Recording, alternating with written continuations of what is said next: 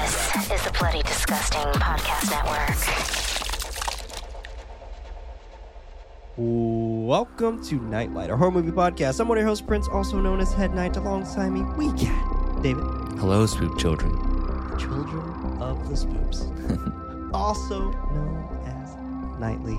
Freddy is still not here. Probably not going to expect him this month as well. Still taking a little bit more time, which is completely understandable. But when he is coming back, y'all would probably be the first to know because you heard it here. But we are still a group of knights with an absolute love for film and a passion for horror. This is a podcast that takes a different horror film to break down and discuss the ultimate question: why horror? So sit back, hit the lights, and let the darkness envelope you. If you like that and want extra horror-related content, head over to patreon.com/nightlightpod. That's night with a what? Okay. And we are coming in here with a brand new motherfucker month. And this month in particular is more possession horror month and more like traditional possession horror month. I did this for you, David. Thank you. I felt bad. I felt real bad on the last one that I gave you. I know it wasn't quite what you expected. It's but okay. This one is 100% in your bag. This is all possession horror films that are very, very traditional in the traditional sense. And this month is motherfucking coin. Call the priest because we need him here now. But before we even start discussing the film that we are planning on discussing, I want to give a special shout out to our patrons over on patreon.com/nightlightpod. That's night with a K. Frank, Kit, Kristen, Laura, Bragalock, Spencer, Lizzie, Josh, Vaughn, Alexis, Johnny, Layla, Eric, had to swallow, Kelly, Daniel, Cheyenne, Carrie, Stu, Anna, Stephanie, Calvin, Drew, also known as the Silent Knight, also known as our podcast manager, Scary Stuff Podcast, Patrick, Willow, Jessica, Jared, Jasmine, Chantal, Rio, Jesse, Joe, Kaylee, Rob, and last but certainly not least, Freddie. Thank y'all all so much for supporting this show, supporting the dream, supporting us. Truly, thank you so much. If you would also like to support us, or if you're on the fence of supporting us, you're just kind of like, kind of want to see what you guys have to offer first, you can officially sign up for a 7-day trial on our Patreon at our $5 tier. If it sounds like something that you would really like to enjoy and continue supporting us on, go ahead and continue this after the 7 days, and it will kind of pick you up from there, and you can sign up at our $5 tier. However, if you would like to even go up or below, up to you. You can go ahead and do just that. There's a whole bunch of great stuff that is a part of it at every single tier level. So by all means, feel free to do the tier that is best for your budget. Now, the film that we are going to be discussing this evening is 2012's The Possession. First and foremost, David, thoughts? I didn't remember that I had watched this in theaters until I was about 10 minutes into the movie. And I was like, I watched this in theaters. On pace with the theme. This is a very traditional possession movie, and I'm a sucker for that. Yeah, sure. Sam Raimi, right? Like Sam Raimi produced. Yep. Yeah, there's just that. There's levels to this one. That flavor there that is just, it's almost like comfort food, right? Sure. I enjoy this movie. I think that it could be a little campy in its presentation, but I enjoy that. Right. And I think because of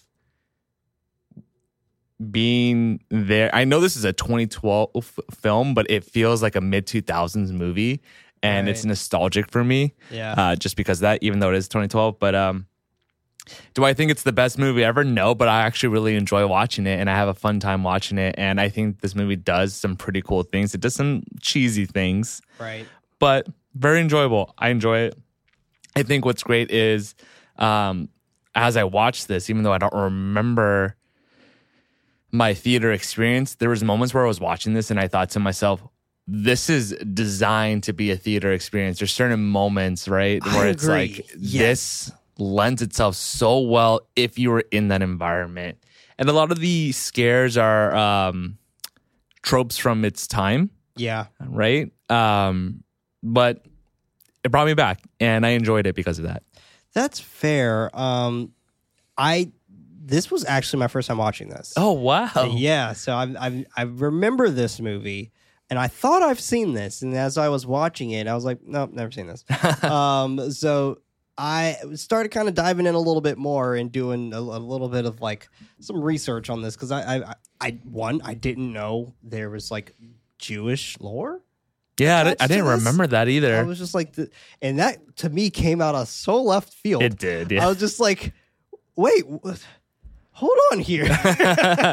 Like I've heard of like Dybbuk boxes before. Mm-hmm. I thought they were phony. Turns out I was right. They are phony. They like this was totally a made up thing in like 2001 of this passing down of this box that was sold on eBay. Which is how I got the idea of it being sold in this film. But this was based off of a book, and I can't remember the book's name.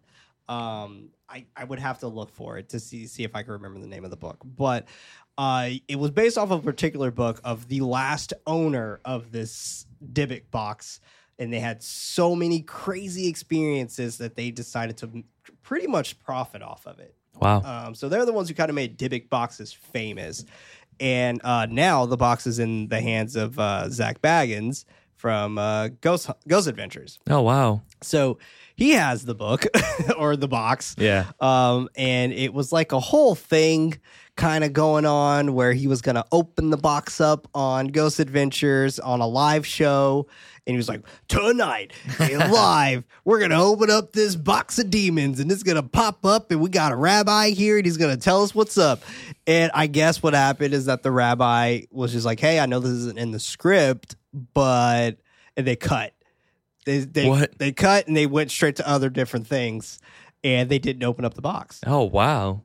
Whatever this rabbi told him, he was just like, "This is bullshit," and like, like this means nothing. This box doesn't do anything. We don't have this in Judaism lore. So I thought this was very fascinating. So I went on Twitter, and I posted it. I was just like, how relevant is the lore in this movie for Judaism? And a lot of people were just like, it's not. Yeah. Like it's not. And they gave me a podcast to listen to, which I started. I didn't finish it. I got maybe 20, 25 minutes in. The podcast was called Haunted Objects. And it's a couple that is doing this. I've never heard of this podcast before. Very polished podcast, though, mind you. It's they have a whole set design and everything. It's a fucking really nice podcast. But so they talked about it a lot more in depth than obviously we're going to get into because we're just going to focus on the film. We're not going to focus on Dybbuk boxes or anything like that. Obviously, both David and I are not Jewish, so we're not going to really be talking on the Jewish aspect of it, but we are probably going to talk about how weird it is that it felt shoehorned into this film.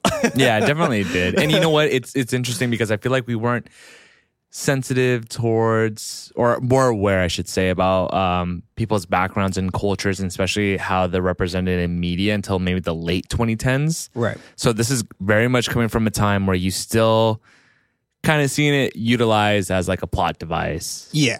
For sure. And that's exactly what this feels like. Like this feels like is a plot device to give this movie another life, I guess, or different.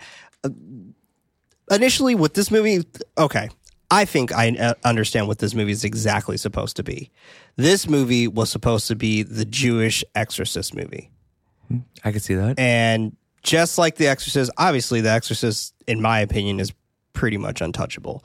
But it's very Christian based, right? Exactly. Yeah. Very Catholic based, very Christian based. It's very completely swept with Christianity. And The Possession, The Exorcist, The Possession, very much, it seemed like that they were trying to have this be the Jewish version of The Exorcist. However, they didn't really lean into the Jewish aspect that much. We got 20 minutes of like you get into culture. It very late. Very late. Yeah. Like, the movie's pretty much done. Yeah. At that point. So you get into it pretty late, and by that point it just feels like what is happening here? Like it just felt it felt unnatural the way that it was positioned in here. Now, I have no idea if Ole Bornadal, I think is how you pronounce his last name, Bornadal. I have no idea if he's Jewish. I did not look that up. I don't know, but this was just interesting to me. That's all I'm saying, and it sounds like it was interesting to you as well. So it's safe to say that this was just interesting to us that they chose Jewish lore to kind of bring that on in. Now, if y'all want to watch a really good Jewish lore horror film, watch The Vigil. That is a great movie. And that does, like, Judaism, I assume respectfully, because a lot of Jewish people in a horror community were talking about it in very, very high praises. So, hey, take that for what you want, but I thought it was fucking great. And it was scary.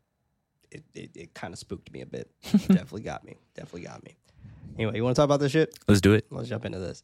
The Possession, directed by Ole Borndahl, released August 31st of 2012, which David was there. Runtime of 1 hour and 32 minutes with a budget of $14 million and a box office of $82.9 million. That was quite surprising to me. I remember this in theaters. Like I said, I thought I watched this. Yeah. But I didn't think that many people watched this. I remember it being heavily advertised. Like, I do too. Yeah, it was. I was in college when this came out. It was the Halloween season movie to watch. Which is interesting because it came out in the summer or like right before fall. Did it not come out in like? Well, I feel like that's when they start coming out, right? Like you have that period where September. Yeah, that makes sense. I do remember this movie being super heavily pushed. I remember the YouTube videos after this movie. Like a bunch of people were just like, got a Dybbuk box from the dark web. Oh, really? Like I remember stuff like that. You know what's really interesting when you brought that up about how this movie was made just from the story of someone kind of utilizing the box, right? Yeah. And it was passed down 3 times on eBay. Yeah. But, right, it's taken a moment in pop culture and creating a movie out of it. And we remember the movie more now because it's a movie. Right. Versus the moment. And that still happens today. I wonder, it's going to be really interesting in like a couple of decades when we're like, I remember the movie, but I don't remember the pop culture moment, you know? So. Yeah, I feel like this was still very niche. Probably, like you had to be like one of those people who really enjoyed looking at like supernatural stuff online and stuff, which I was. I was very much a fan of that. Yeah. So that's how I remember like Dybbuk boxes, which is why I thought I saw this movie. But it's so much so that like a mainstream film got adapted from it. Right? Yeah, well that's wild to me. Yeah. Like that's pretty wild. With a rating of 38% on Rotten Tomatoes. I guess I didn't say how I felt about this movie. Yeah, I was curious. Yeah. I think I know, but I would let you share. Yeah. I thought there were moments in this movie that worked better than what the movie actually does. I guess. I think the movie's okay. I wouldn't say like go run out and see this, but I thought it was okay. Will I watch this again? Probably not, to be honest. I'm a sucker for these types of movies. Like I know they're very. I love possession horror films. I know they're okay, but it's like I said, it's comfort food to me. That's fair. No, and you know, I thought I thought I saw this movie, and I thought I remember liking this movie. Because even when I would see people talk about it online, I was like, "Oh yeah, that movie fucking rips." And then I started watching. I was like, "I've never seen this." So I thought the movie was okay though, ultimately.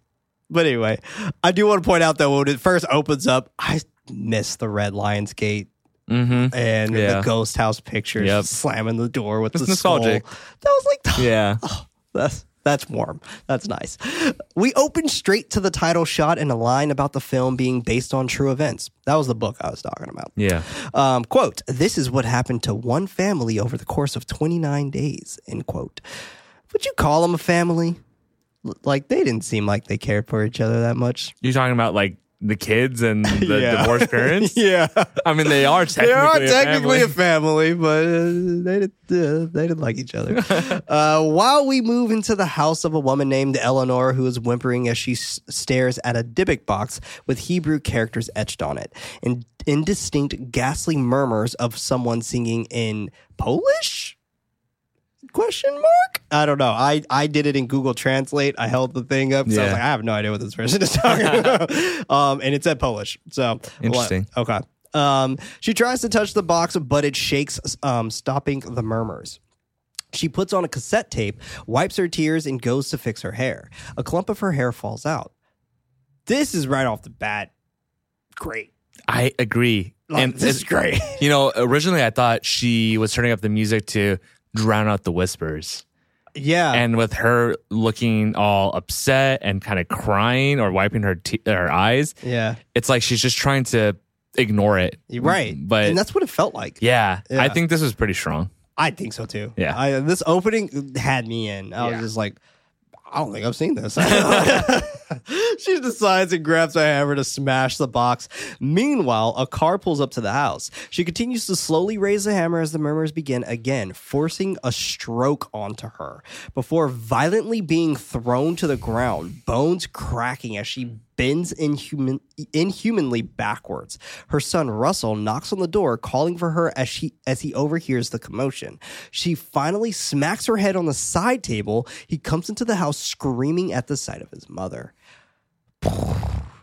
This was a strong fucking opening. I agree. And I wish the movie kept pace for me with this, but either way, like there were still some really strong, scary moments in this movie. Yes. Like not just this one. This was just a really solid opening. Yeah, there's a lot of strong, what I would say is commendable, like horror moments in this. But there also is just some awkward, like offbeat, like phrases of dialogue or like Yeah. acting choices. Yeah, that's fair. Or just quick shifts. But like moments like this, right? This is like a reason to watch this, and you get kind of more of this sprinkled throughout the movie. True. Absolutely. Cut to Clyde. He's our protagonist. Coaching in his college, high school. I couldn't tell. Those were middle school kids. Elementary a basketball team during their practice. I couldn't tell if they were college or not, but there was like a professor he goes to see later. It has to be college then. Then it has to be right? college, yeah. He's like, Coach, how do I have the pleasure? Yeah.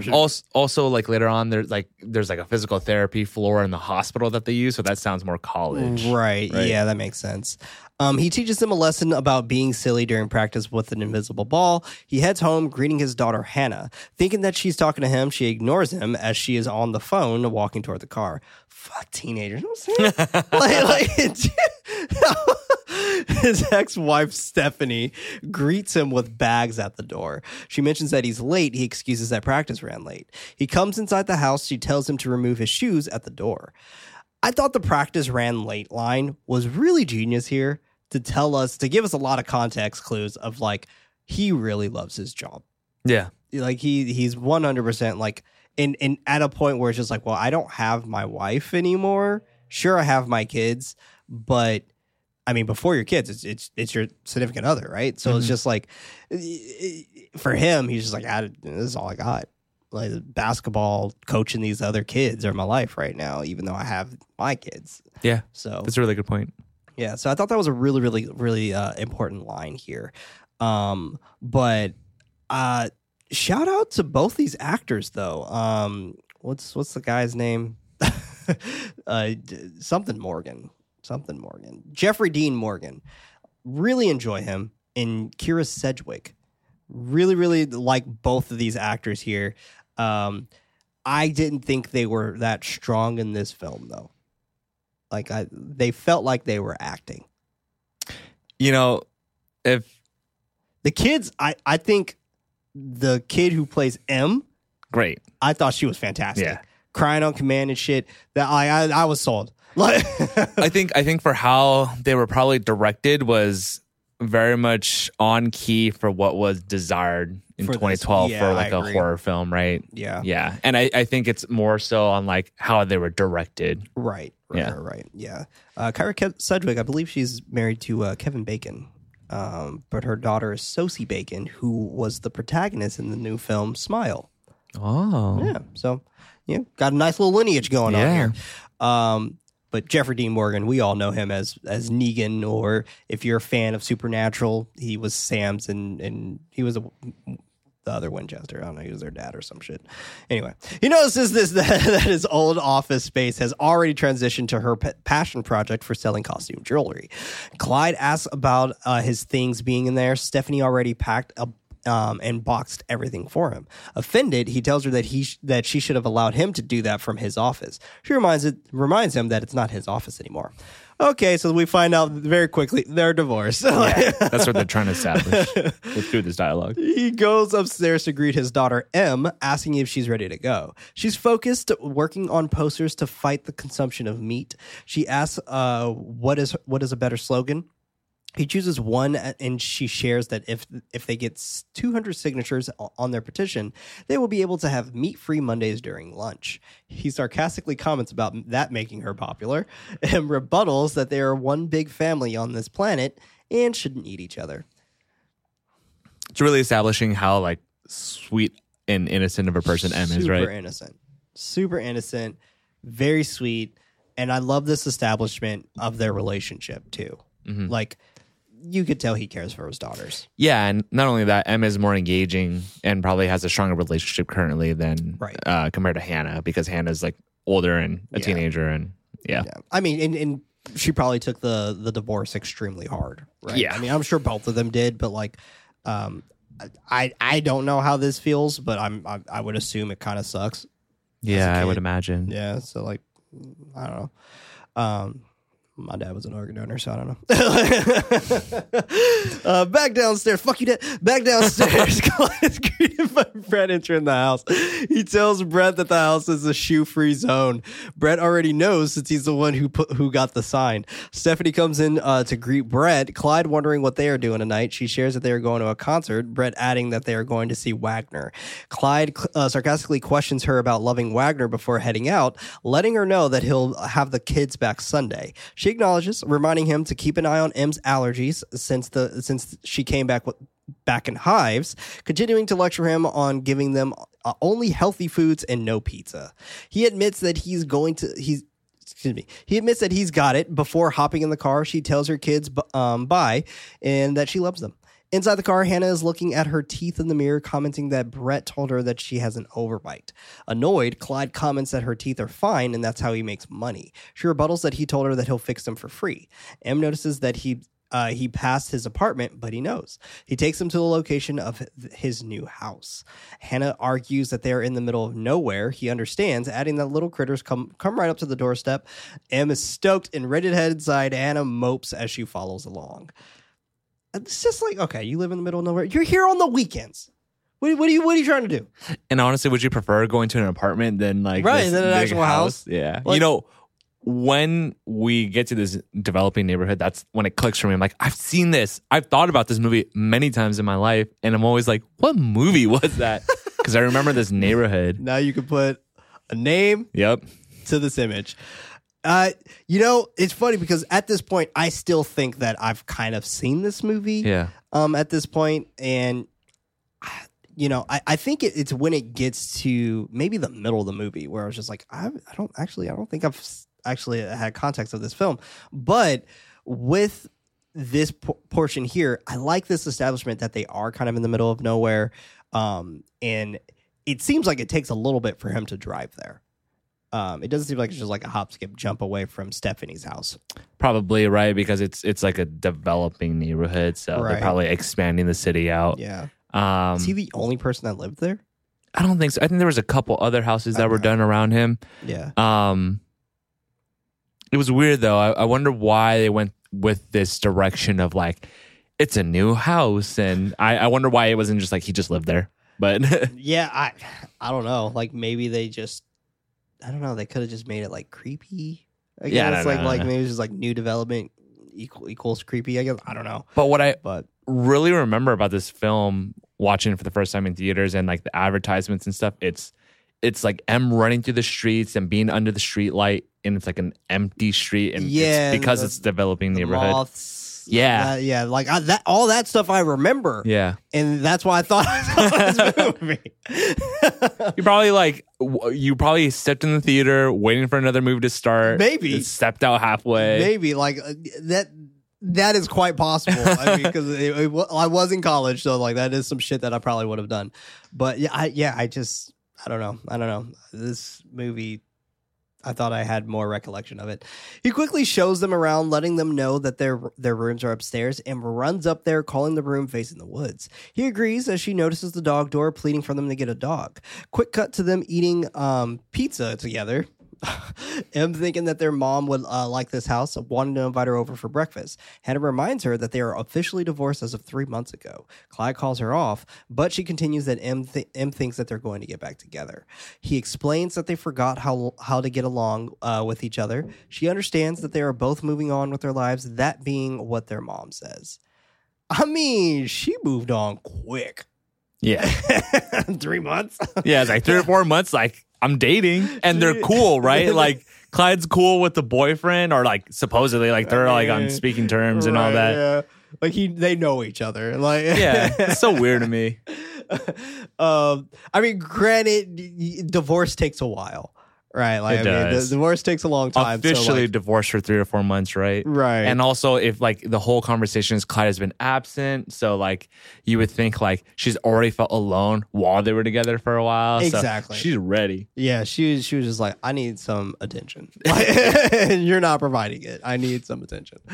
He questions her, saying that they both. Oh, excuse me. He questions her, saying that. They both nod. He reluctantly agrees. Emma's no longer hungry. He allows her to clean off her plate. She gets up from the table. He reprimands Hannah for saying that, telling her not to say things like that because it'll upset Em. She questions him, blaming her before angrily storming off. I mean, she had a point.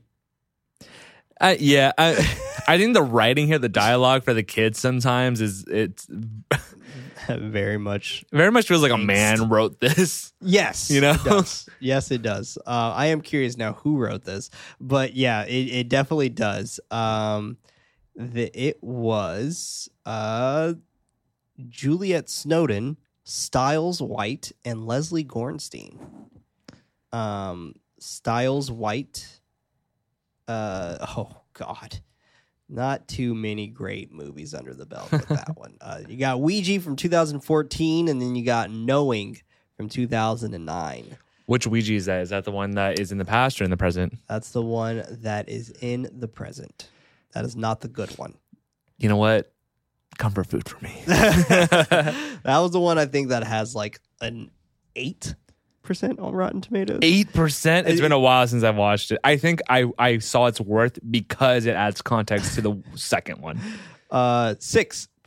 Ooh. I gave it a little bump. 6% on Rotten Tomatoes. Yeah, I did. You know, I would say I would agree, but that movie, the second one, stands alone perfectly. It does. I just always love extra context. That's fair. No, super fair. Yeah. It was just Olivia Cook was just a lot. They made her just really dramatic in that movie. I'm just like, calm down a little bit. Like, It's been a while since I've watched it, so. I mean, you're not missing much. So like, I don't think you like need to rewatch it or anything. Anyway, I digress. Cut to him playing with his daughter before bed about not telling her mom about dinner. She asks for him to leave the door open before leaving out. He wonders if she is scared. She claims to not be, but she wants the door open. Next day, they are driving down the street. Hannah spots a yard sale, telling him to stop so he can get some dishes. He agrees as he's on the phone checking his voicemail from his friend Trevor.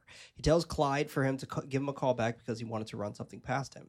Em calls over to him to look at her while she has a hat on. She notices the Dybbuk box next to a bunch of other antiques, thinking that it is cool. Picks the box up, asking her dad if she can get it. What? Yeah, I know. I think it's weird that she gravitated towards this.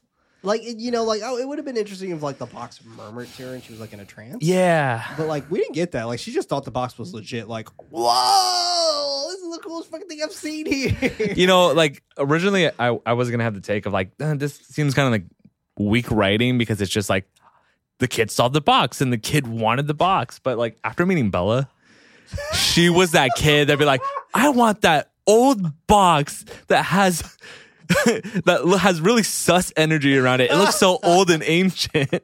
So look at the history. yeah. Yeah. Sure. Yeah, I could see like kids like going in like a Goodwill or something, right? Like it'd be like oh, this cool tray. I don't fucking know, like but it's interesting. I thought this was just ultimately just really weird. Yeah, it is. Just like add a little more context, please. Maybe like something. Maybe she collects boxes, like something, some weird quirk, to make this make a little bit more sense for myself, or just start throwing in the paranormal shit now. Just have the murmur start. And have her like in a trance and like kind of gravitate towards it. It's implied, right? Yeah. Something is drawing her in, but we just don't see it on screen. Right. Yeah. He agrees. Russell charging him $55. Clyde only has $48, and that's good with Russell.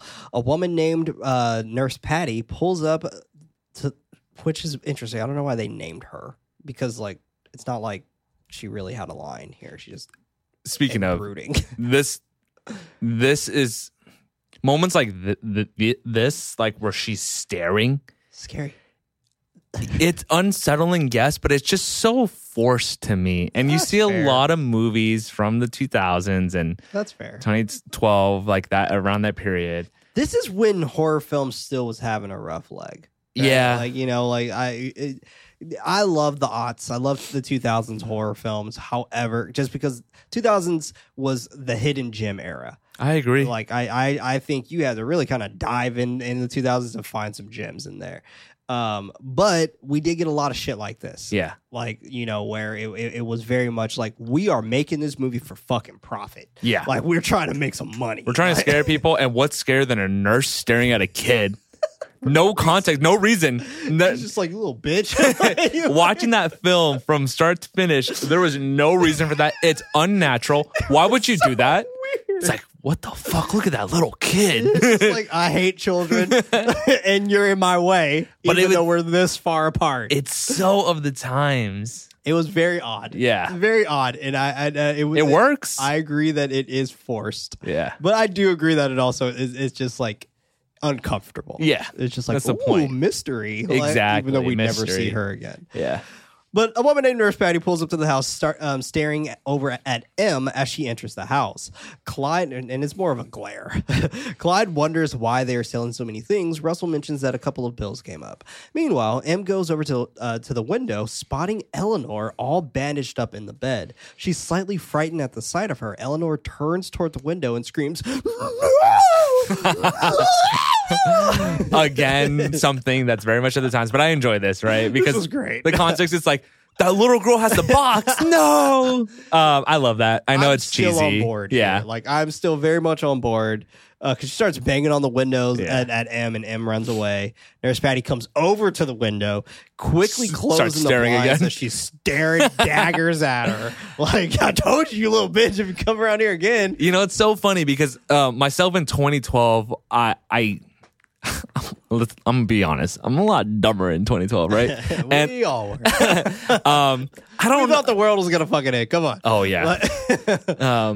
But back then, I don't remember.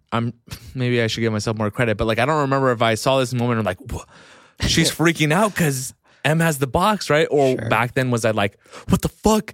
That old lady bandaged up. That's scary, right? So, I think this is something that is great for casual viewers that maybe don't look too deeply into like why this is happening versus like it's a scary moment, and especially if you're looking through the lens of a kid. I don't know why you'd watch this as a child.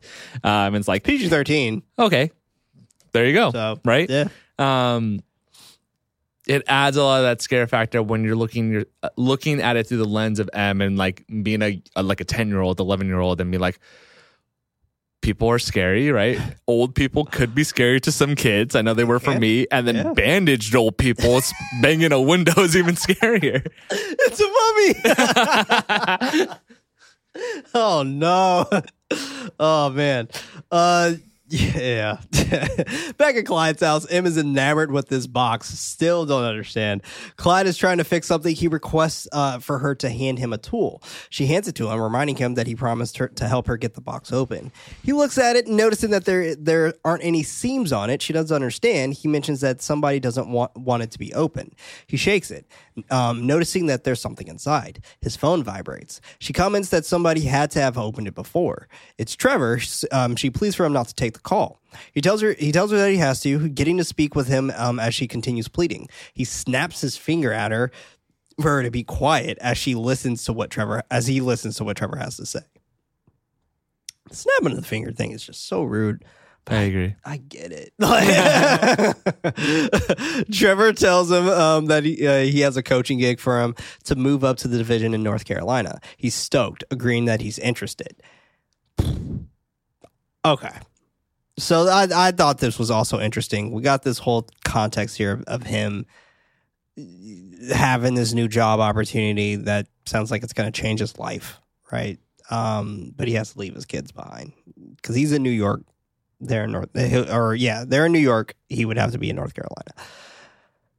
The thing that doesn't make sense to me, and I think this was just for movie's sake, just to give more context for our characters. Why are we adding so much fluff on our characters? I truly thought the whole time about him being a basketball coach and all that, completely unnecessary. So unnecessary. Not needed. He just needed to be a dad. Exactly. And I mean, you see... Sure, give him something to do, I guess, but like... Do you see these two homes and how big they are of these kids going back and forth of? Like, I'm sure they could have flown the kids out to North Carolina every weekend. Like, no biggie. They definitely have the money.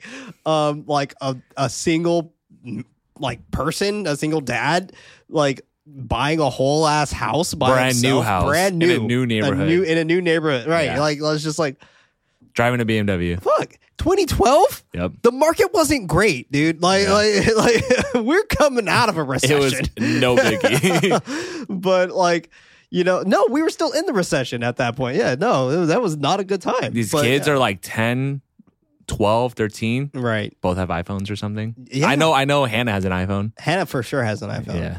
So this was super intriguing. Like, I just didn't understand why we had to have so much fluff for these characters. Like, and we had no fluff for the mom.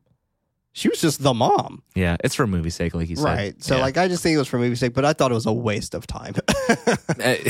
They're trying to hit that hour and a half runtime. For real. Like, because without it, this movie easily would have been like, I would say like maybe 80 to 75 minutes. Yeah. Yeah, like it definitely didn't need all this other stuff.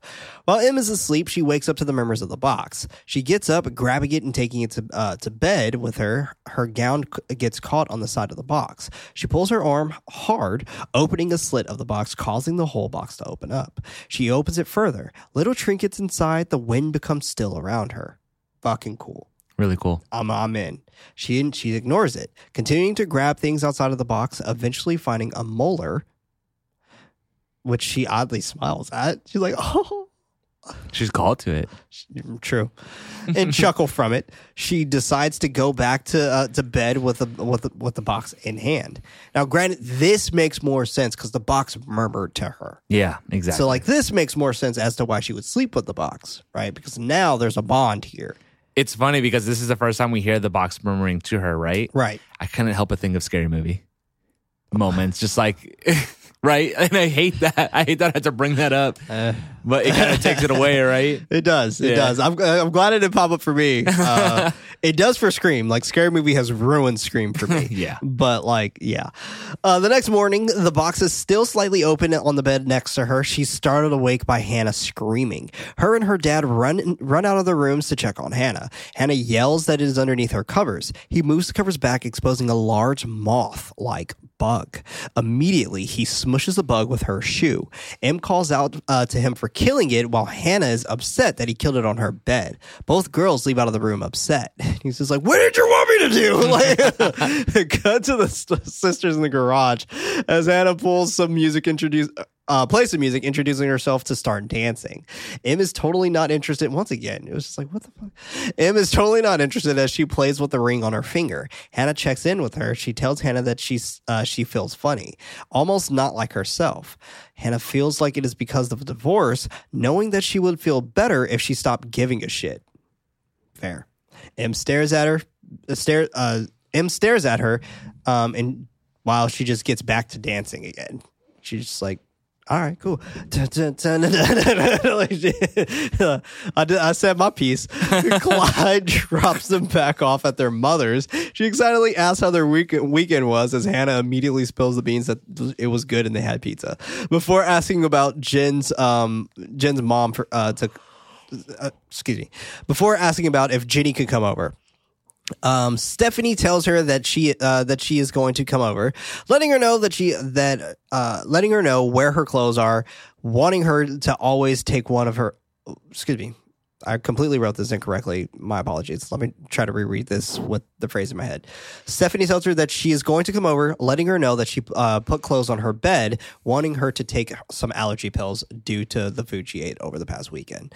They go back inside the house. She frustratedly uses the analogy of one of his players having a food allergy and how pissed he would be about it. He asks for her to cut him some slack before wanting to head inside to get his boxes. Inside the house, Brett is in the kitchen cooking. He wonders what's going on with them and if he's moving in. So what if he is, my guy? What are you going to do about it? True. Yeah. Like, it's not your house anymore. It's not. Obviously, she won the house. So, so like, what are you going to do? Feels like more fluff too, though, right? It does. Because it does. This was her side story. Yeah. She has the new boyfriend. Shortly after this, he's grabbing the boxes and they're all like, ha, ha, ha, ha, and they're all going to the dinner table and just ignoring him, not inviting him. I'm like, damn, this is just to feel felt bad. Like Family Guy or some shit. Like, and he's all staring like, I want some pizza. This was so funny to me. She tells him that they're just dating, telling him to back off while opening the door for him to gather his boxes. He continues talking shit about Brett. She whispers, at least he's present. Ooh, I know, right? Damn. Got him. He's like, well, I would be more present if you had kicked me out the house. Like, they're arguing for a moment before she's over it, shouting to him to not forget his things. He grabs the rest of his boxes while his daughter, Stephanie, and Brett are all eating lunch together with exciting chatter at the dinner table, ignoring him. It's fucked up. Fuck you, Dad. It's not polite. It's not polite. Clyde is back at his place, shooting some hoops on his lonely ass street before heading inside the quiet house. I mean, this is eerie. Like right off the bat, this would have been a perfect moment for something to happen. Yeah, I agree. But nothing happened. Because the box is there, right? The box is there, and the box is open. Yeah. So, like, you know, with the box being there, the box being open, I felt like this was the perfect opportunity to really have something happen here. I agree. But we don't get that. Instead, we jump cut to the next weekend. Yeah. I'm like actually kind of bummed out now that I'm really like thinking about this scene in my head of him just shooting hoops by himself. And like it felt missing. Because even the cuts here in this whole film are very odd. Like there's a lot of like fade to blacks in this movie. Yeah, like we have our first moment of seeing like this entity kind of inhabiting their world with right. the moth in Hannah's bed. Right. And then after that, I'm jumping a little ahead, but we get the scare of them coming home and there's like covered in moths, right? No, before that, where like someone's like in the fridge. Oh, right. And like you said, I think this would have been a prime opportunity to have something happen when it was just Clark. Yeah. Right. It would have been great. Would have been awesome. Yeah, I felt like that was just a missed opportunity there. Now the following weekend, he has his daughters again receiving another call from Trevor about his plane ticket being lined up. Damn, Trevor, you can't call me during the week. Like, fuck, dude. What are you doing? Having the university sending him a car to pick him up. He's stoked as he hangs up the phone, sharing that Hannah's dance competition is next week, wondering if he's going to come. He exclaims that he will be there, Hannah not wanting him to feel obligated since Stephanie will be there. She smiles. He notices the retainer in her mouth. He repeats that her teeth were perfect. She reminds him that would have been funny if she's like, well, now they'll be more perfect, Dad. Just like it's my decision. Like, what the fuck you want me to do about it, all right? Like, She reminds him that it was her decision and she doesn't want to go through life, quote unquote, disfigured. He questions he questions this as she yells that she is totally disfigured before running inside the house. You just don't understand. Em is scared as she is staring at all the silverware on the floor. I feel like this was definitely like her, all these lines are just so boomer. I agree. The writers for this don't know how to write dialogue for teenagers. They truly do not. Or they just have a very specific perception of what a teenager is like. Right. During this time. Yeah, I wonder if watching it in 2012 and if anyone thought what we're thinking now, like this is just weird or just outdated. I mean, maybe because like at this time, like I feel like Instagram just took off. Yeah. At this point, in people are very 2012. hyper aware with their appearance at this point. Exactly. So like they were just like, write it in. Like, yeah, maybe it is accurate for someone that was presumably born in like 1999, 2000. Yeah, and being 12 years old. Right. Yeah. Maybe. They call for their dad. He demands them to go back outside. But excuse me. Did I talk about him being scared about staring at the silverware on the floor? No, you just started that. Okay, cool. They call their dad after that. He demands them to go back outside, but they don't. They wait for him at the door to see who's in the house. Glass breaks as he cautiously walks over toward the kitchen. He doesn't see anyone. They are all startled by the doggy door smashing open as something runs out of it. Chopping it up to them possibly having a raccoon, they are relieved. So this was fucking scary. Yeah, it's a good moment. And a great earlier when the girls get introduced to the house, Em gets really excited about the doggy door. She does, yeah. And it's very surface level because a lot of movies will introduce like a mechanic that will come into play later, right? To use as a scare factor or to use as the tool that saves them. Right. The doggy door is introduced as something that is going to be a scare later, and we see it here, right? Like, it's very safe, but I like when movies do that because I'm like, oh, I'm going to remember this. I know what they're doing. Right. I want to see how it's used later. To it. I want to see how you're going to use that later. So here's the moment where the doggy door gets used because it just flaps through the wind. And this is kind of confusing with the context of the whole movie. It's like, this entity can't do this. Can't just be chilling in the house when no one's home, right? Yeah. And eating, like with no body or anything. Yeah. But that's it with the doggy door. Breaks the rules, yeah. Yeah, like it's like there was this setup and it was just used for the small moment and they just seal it up and that's it. Yeah. I thought we'd get more. I feel like that there's a lot of opportunities here for sure, like, especially with that doggy door. Like, I mean, because we see the creature later, right? Mm-hmm. And it could fit through the doggy door when we see the size of this creature. So, like, that could have been another moment where we could see this creature maybe fucking crawling down this, like, through the doggy door, trying to crawl up the stairs or something. Totally. Like, with maybe the murmurs or something, right? Yeah. So, like, there's a lot of opportunities that I felt like didn't fit this vibe of this film that they chose with. Like with this usage of the doggy door, something that moved extremely fast.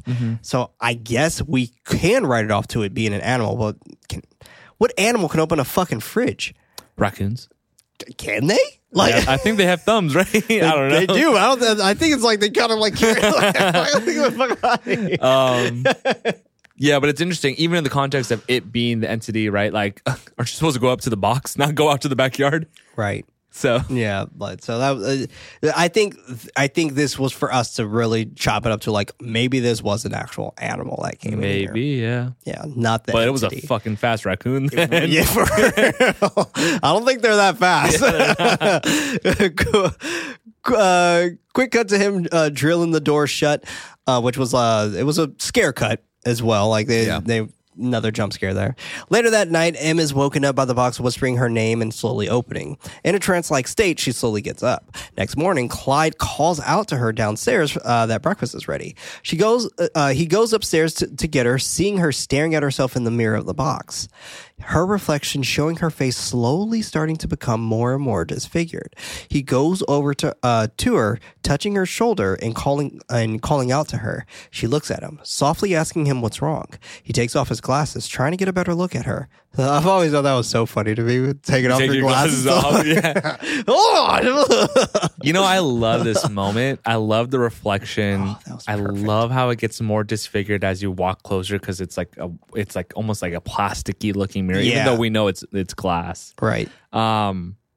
This was perfect. This is a good moment, and it's interesting as I get older. I start putting myself in the shoes of the parents. Yeah. And like, I think I don't want to freak her out. I want to be like, what the fuck is that? Like, right? Like, Holy shit! Through the box.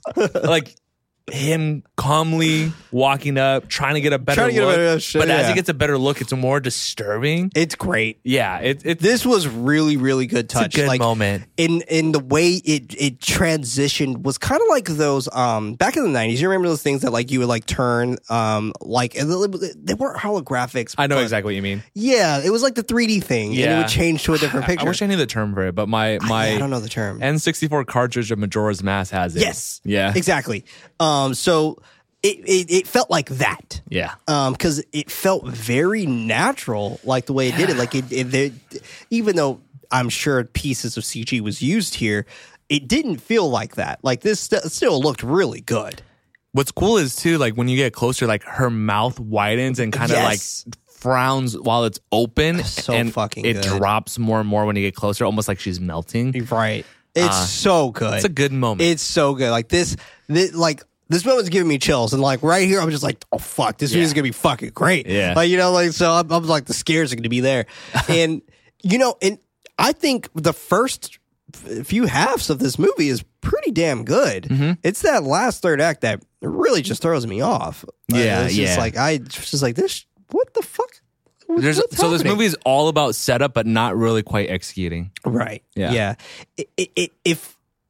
If the family would have probably been Jewish, I think this would have probably made a little bit more sense. Like even Orthodox Jew, not traditional, as we come to see later. But like, I don't know. It was interesting. They are all at the dining table as Hannah is telling a story while Em is violently stabbing at her pancakes, stuffing her face. He notices, telling her to slow down as Hannah continues. In a trance, Em's foot swings as she continues stabbing at her pancakes. He tells her to slow down again, but she's not snapping out of it. So he smacks his hand on the table. She then angrily stabs him and with the fork in his hand, snapping out of it as she frantically apologizes for doing that. He demands her to go in her room, and she runs off. Later that night, she is asleep while the box slowly creaks open. And I love the detail of her finger becoming more and more bruised here. Oh yeah, That was great. it's just it's literally that part of her is dying. Right. Right. Yeah. It looks like it's Like decaying. decaying, yeah. Oh, so really good good. touch. Bugs start fluttering out of the box. She wakes up. Meanwhile, Hannah is getting ready for bed, brushing her teeth. She notices the bug fluttering around, but she can't see it as it is in her hair. Not making much of it, she opens the cabinet to a bunch of the bugs flying out. One even going inside of her mouth, causing her to gag. This was great. Yeah. Clyde comes into the hall asking her what happened as she screamed. She points to M's door as the moths are all on the ground in front of M's door. He opens the door to M sitting on her bed with the box. A swarm of moths fly frantically around the room. He picks her up and takes her out of the room, yelling for Hannah to close the door. The next day, they have an exterminator there as the girls have their belongings. Inside the car, Clyde asks Em if she's okay. She doesn't know what happened.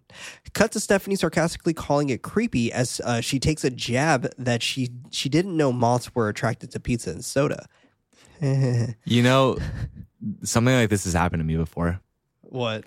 Like moths? Not moths. I don't know what they were, but just You got swarmed? so.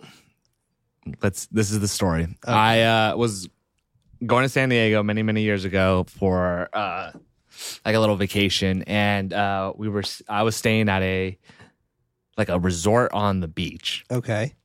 and we were staying at a like beachfront like little suite, Okay.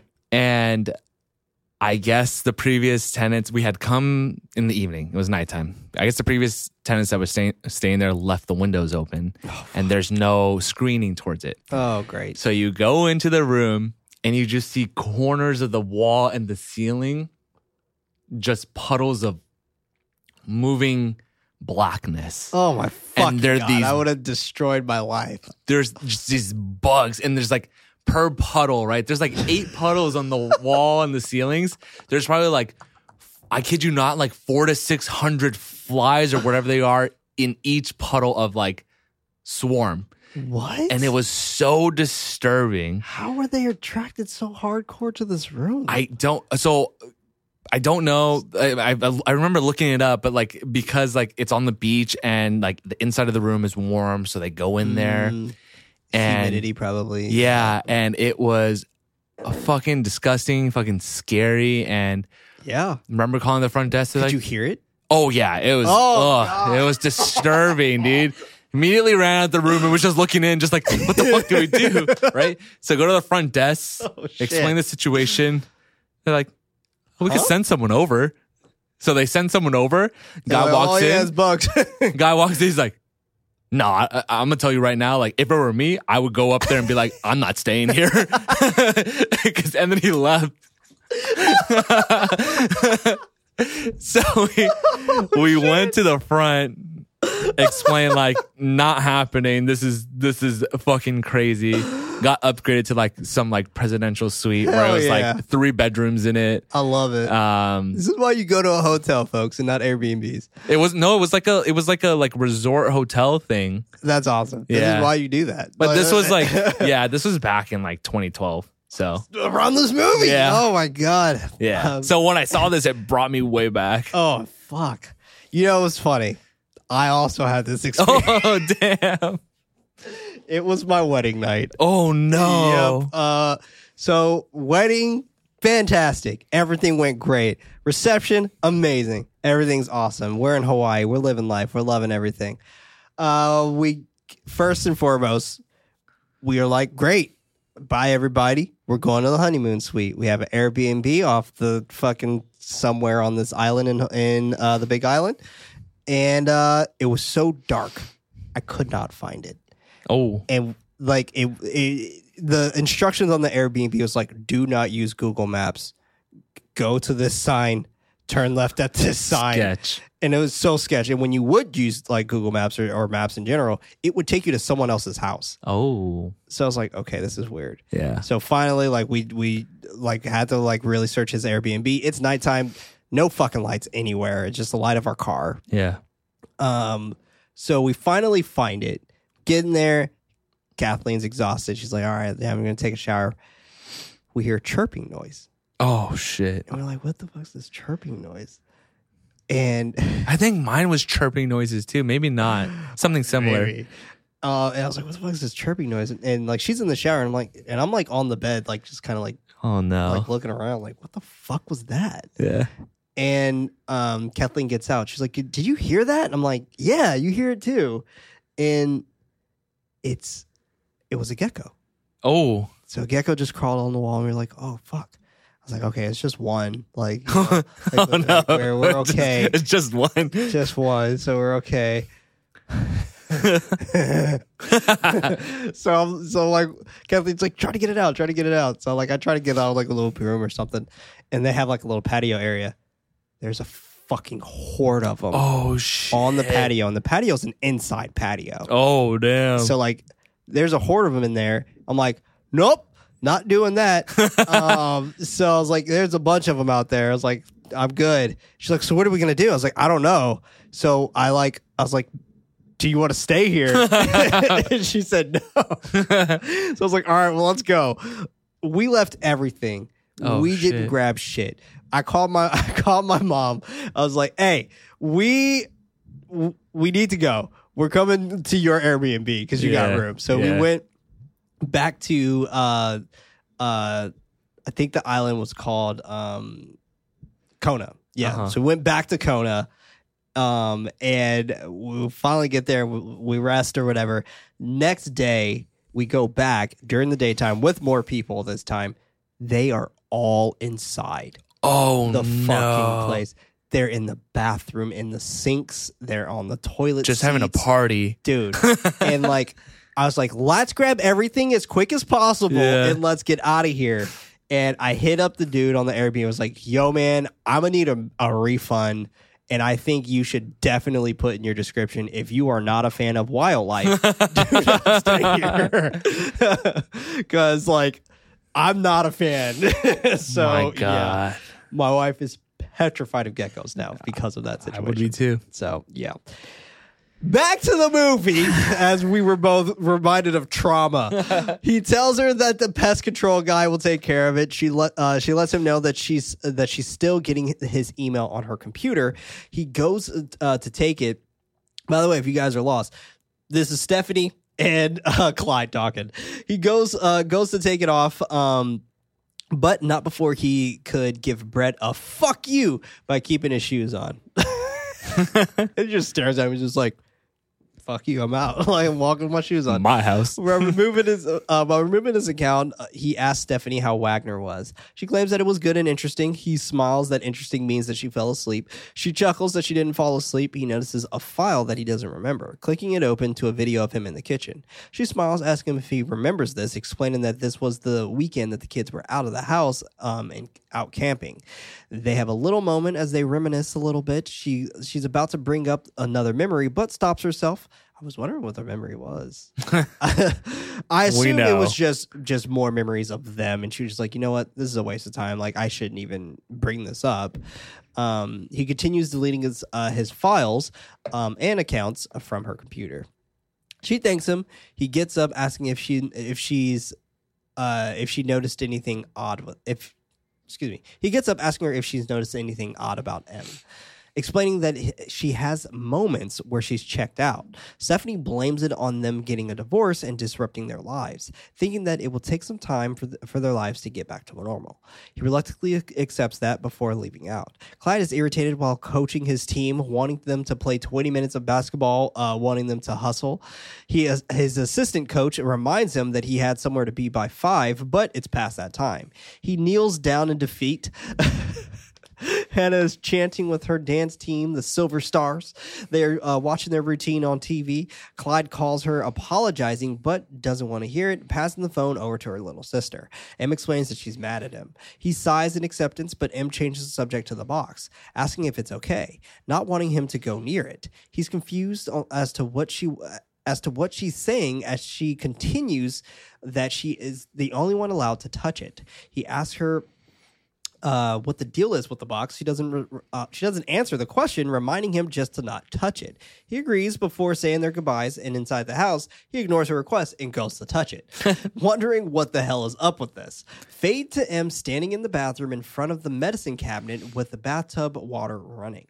She checks her bruised hand before she begins to gag and dry heave, putting her fingers in her mouth, but she doesn't feel anything. She grabs a little flashlight, checking the back of her mouth, startled by fingers coming out of her throat. She gains some composure before checking again. At this point, the tub is now overflowed. I think this was a fun moment here. Very Sam Raimi. Yeah, it is. Yeah. It's an intense moment. I think, with the gag and everything, it's very, like, just disturbing, I guess. Right. I don't even know if disturbing is the right word, but I think for the time, this was very... I think movies loved doing this. Like, this was part of The Grudge. in the shower with the hands through the hair. We've had other films where they are gagging and they pull out hair. Yeah. So, this is definitely on par with all of that for sure. Definitely all of that. She's working on her assignment in class. A stupid boy takes her duffel bag, opening it up to reveal the box. She yells for him to give it back, grabbing and yanking it, then slapping the shit out of him while screaming for him to give it back. This dude's getting fucked up. She's about to punch the boy in the face, but the teacher stops and holds her back while she screams and writhes. This was intense as fuck. She was whooping his ass. Yeah. He had no chance.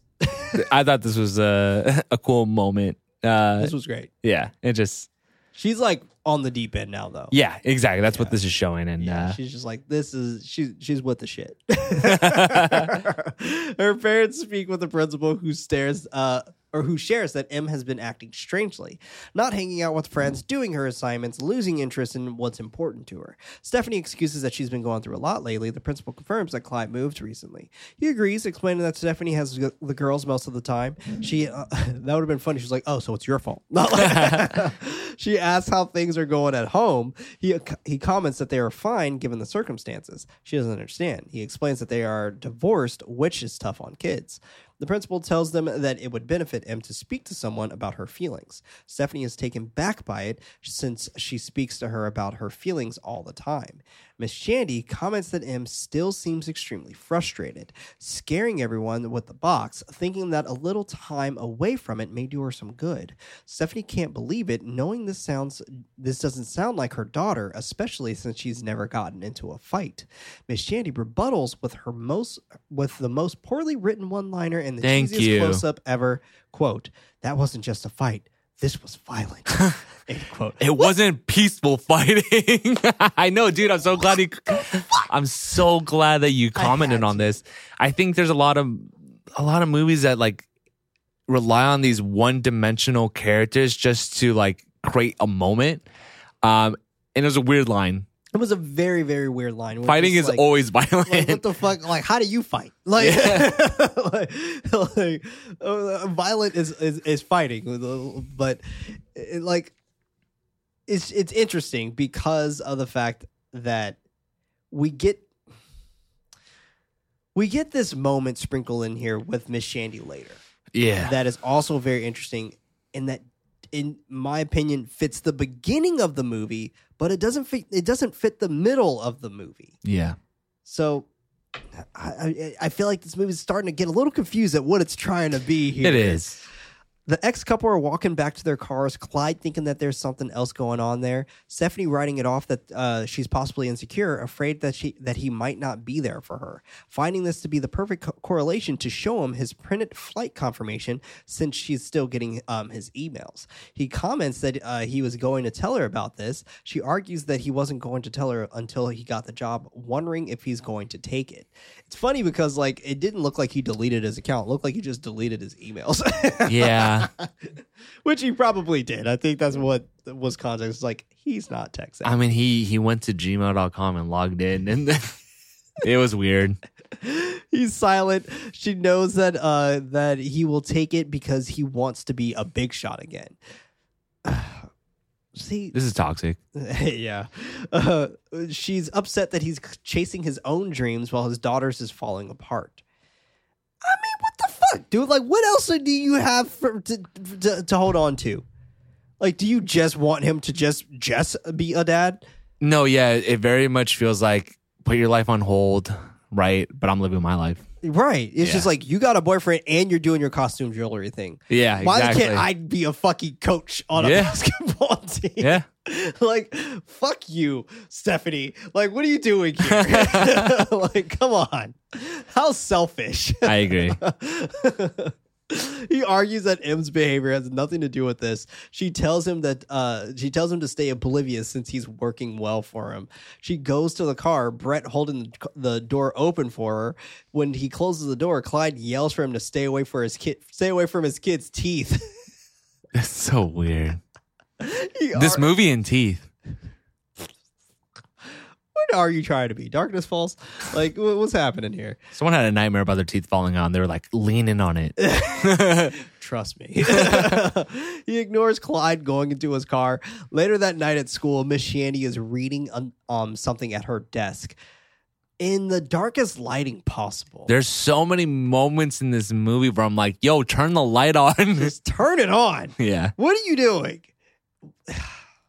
And why are you still there? Like, just bring your work at home. Like, I get it. Like, you know, you probably want to just get the shit done at school. You know, it's probably daylight savings. You know, sun probably went down at like 4 p.m. I'm gonna excuse it. Yeah, but it feels late. It does. It feels late. Like, it feels like 10 o'clock. It feels like it's 2:30 a.m. Yes. It feels like she shouldn't be there right Yeah. now. Like, it sounds like no one's around. She's the last teacher left. Miss Goody Two Shoes, like Miss Shandy here. She hears the murmuring, which grabs her attention, but she doesn't see anything. Why couldn't this have been for Clyde? Yeah. Like, you use it here. Mhm. Like, is it because the box is strong enough now? Like, I don't. She pissed it off. Maybe like she took it away, but like Well, she said M should stay stay away from the box. But the box was away from M when it was at Clyde's house. So like yeah. you know, like It's the principle of the matter. I guess so. Yeah, I guess when you She made a verbalize statement. it. Yeah, She's trying to start shit.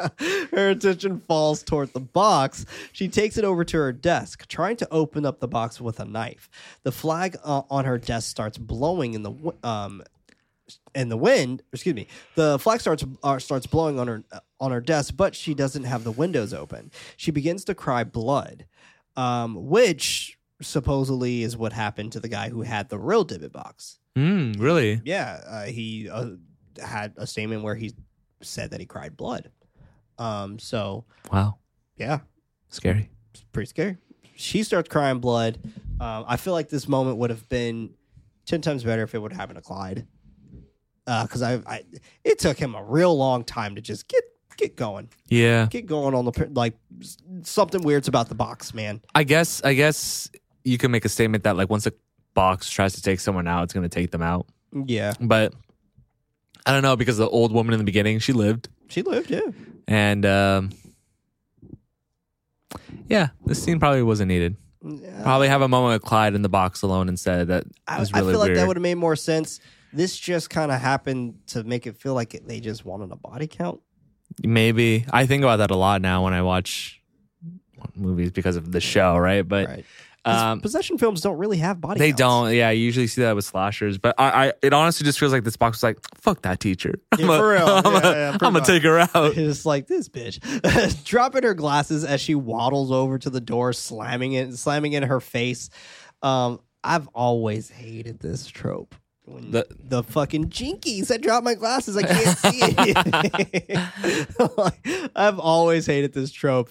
We got this chick who drops her glasses, she can't see anything. We got Clyde taking his glasses so he can see things. Like, make up your mind here. Clearly, no one How do that wore glasses work? clearly no one that wore glasses made this movie. She lets out a scream before being dragged to the floor and thrown across the room like a rag doll, finally being thrown out of the window. Cut to Clyde and Em at a diner. He asks her if she understands why school is canceled today. She bluntly comments that it's because Miss Shandy is dead. He confirms and is about to explain that she died in a horrible accident, but she cuts him off, asking for him to get her box. He doesn't answer her as she continues eating and staring at him. He questions why the box is so important to her. She claims to not know, but it just is. He shares that he notices that she sometimes talks to it. She smiles that she doesn't talk to the box, but her friend. He questions this. She explains that it is the one that lives inside the box. He asks if he lives in there. She corrects him that it's a she. He wonders what she says to M. She answers that she says that she's special. He admits that she is special, wanting to meet the woman inside the box. M claims that that's not possible because nobody can see her, not even her. And by her, I mean M, not the lady in the box. She probably can see herself. I don't know. She finishes her food, asking if she could have some more. Her voice changes as M says she's still hungry. I remember I loved this moment back like 11 years ago. And now I'm just like, oh, my repertoire of horror is expanded. Definitely And expanded since yeah. definitely expanded since then. Definitely cheesy now. Yeah. But it fits this time. Yeah, Fits this time exactly. perfectly. I've never been a fan. Well, correction. As I've grown to like more horror films, I've stopped being a fan of the whole voice oscillation thing, the Yeah. voice changing. It's not scary to me. Yeah. Yeah, it feels very forced. It's just like, remember, there's something inside this girl here. It's just like, Later on, I think does a better job at doing this, and I can't wait for us to get get there. Yes. But I think for a younger audience, like this has impact probably. Scary, yeah, I could see that, or it being in that time, right? Like in that time span, Totally. I could see this being something that would have probably like ooh, gave me heebie-jeebies. Yeah. But yeah, I mean, it did the same thing with Georgie in the water. Mm-hmm. You know, and you'll float too, and all this other stuff. But in the trailer, they didn't have the voice change. It was just Georgie screaming. That seemed a lot more scarier. Like a kid just saying weird shit. Yeah. in general. But like if M would have just said she's still hungry, like that would have been way scarier instead of having the voice change. Yeah, I think if the film got made today, it would be in her normal speaking voice, and in 2012, it would have been what it is. Right. Yeah. Clyde drives to a dumpster at a trucking site, throwing the box away, which I thought it was a gas station in the trailer. I thought so too. It's like just a place. Like I don't he know. found a dumpster. He just found a dumpster. Yeah. He's just like, there you go. I guess it's close enough to his house. M could fucking run to it. I know, right? It's interesting because usually you go through the tropes of like try to burn it or like try to throw it away. It comes back. Right. Then you try to burn it and it doesn't burn. And well, we just kind of just go straight to throwing it away. Chucking it. Yeah. And that's it. That's it. Yeah. Yep. Em is sitting on the edge of her bed, crying as she waits for her dad to come home. She stutters as she asks for the box. He tells her that he got rid of it. She wants him to go get it, but they are done with the box. She gets up from the bed, shivering that she's going to call her mom to come pick her up. He raises his voice about that not happening, threatening to ground her if she continues talking to him like this. She stops in the middle of the hall, turning around to tell him that she hates him. He's had enough, demanding her to go to her room. She continues that she doesn't love him and her mom doesn't love him, thinking that he knows everything, but he doesn't. He tells her to knock it off, but she continues that Stephanie loves Brett now, and that and that he dicks her down every night. I was like, I don't remember her saying that. Whoa! And that he makes her happy, doing nice things for her, something that he never did. Her face is slapped by an unseen force, but she blames it on her dad. Hannah comes out into the hall, only able to see the back of her dad and sister screaming for her dad to stop hitting her. She continues being slapped as Clyde is confused as to what's going on. She screams as she continues questioning what he is doing to her before running out in the hall. Hannah questions if he just hit her. He claims that he didn't. He didn't as he goes to look for her. Em is running down the street barefoot in search for the box. He runs after her, but he's not able to see her, screaming for her as he runs into the dark road. She eventually makes it to the dumpster, where the box is thrown away, climbing inside the dumpster to take it out, gently placing it on the ground in front of her as she steps back. The box then opens up on its own, releasing the moths alongside indistinct whispering.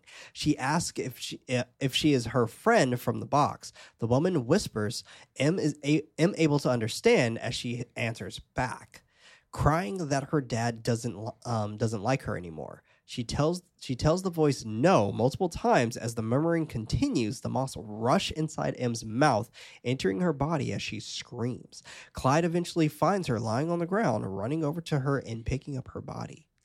I think not in just these moments, like especially with the argument scene between M and Clyde, right? Natasha Callis does such a phenomenal job, especially with like Agreed. The slapping moment and the crying right after. That was like the drop of a hat. Yeah. It's impressive. It's impactful. It's aged very well. It's still very creepy and scary, right?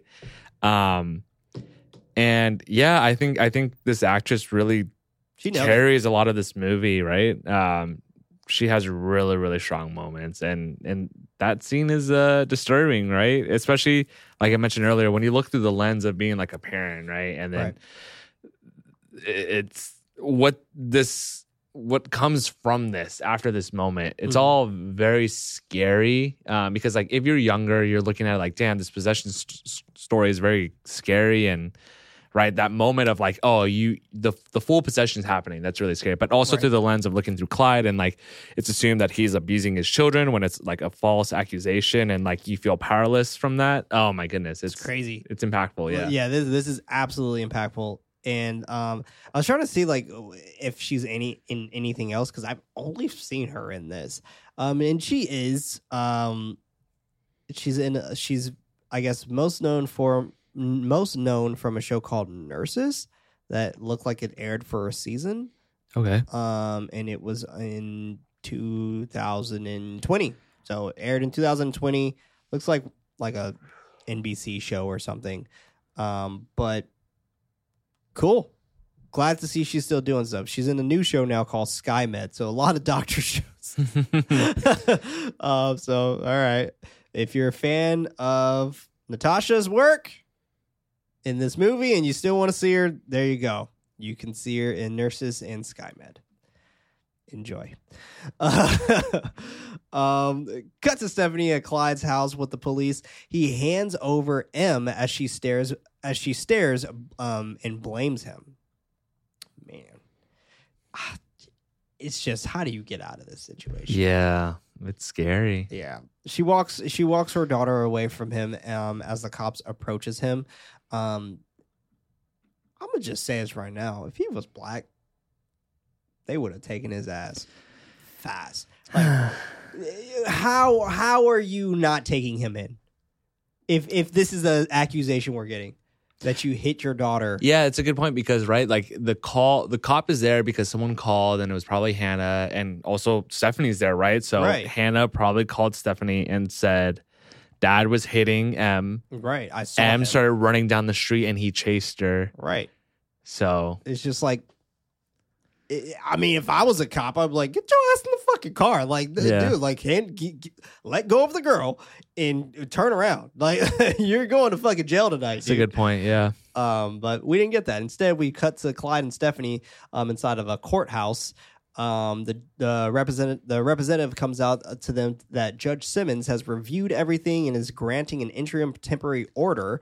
He questions if he can see if that means he can't see his kids. She agrees that he can't, based on Stephanie's reports about the bruise marks. He tells Stephanie that this is ridiculous, her knowing that he would never hurt her.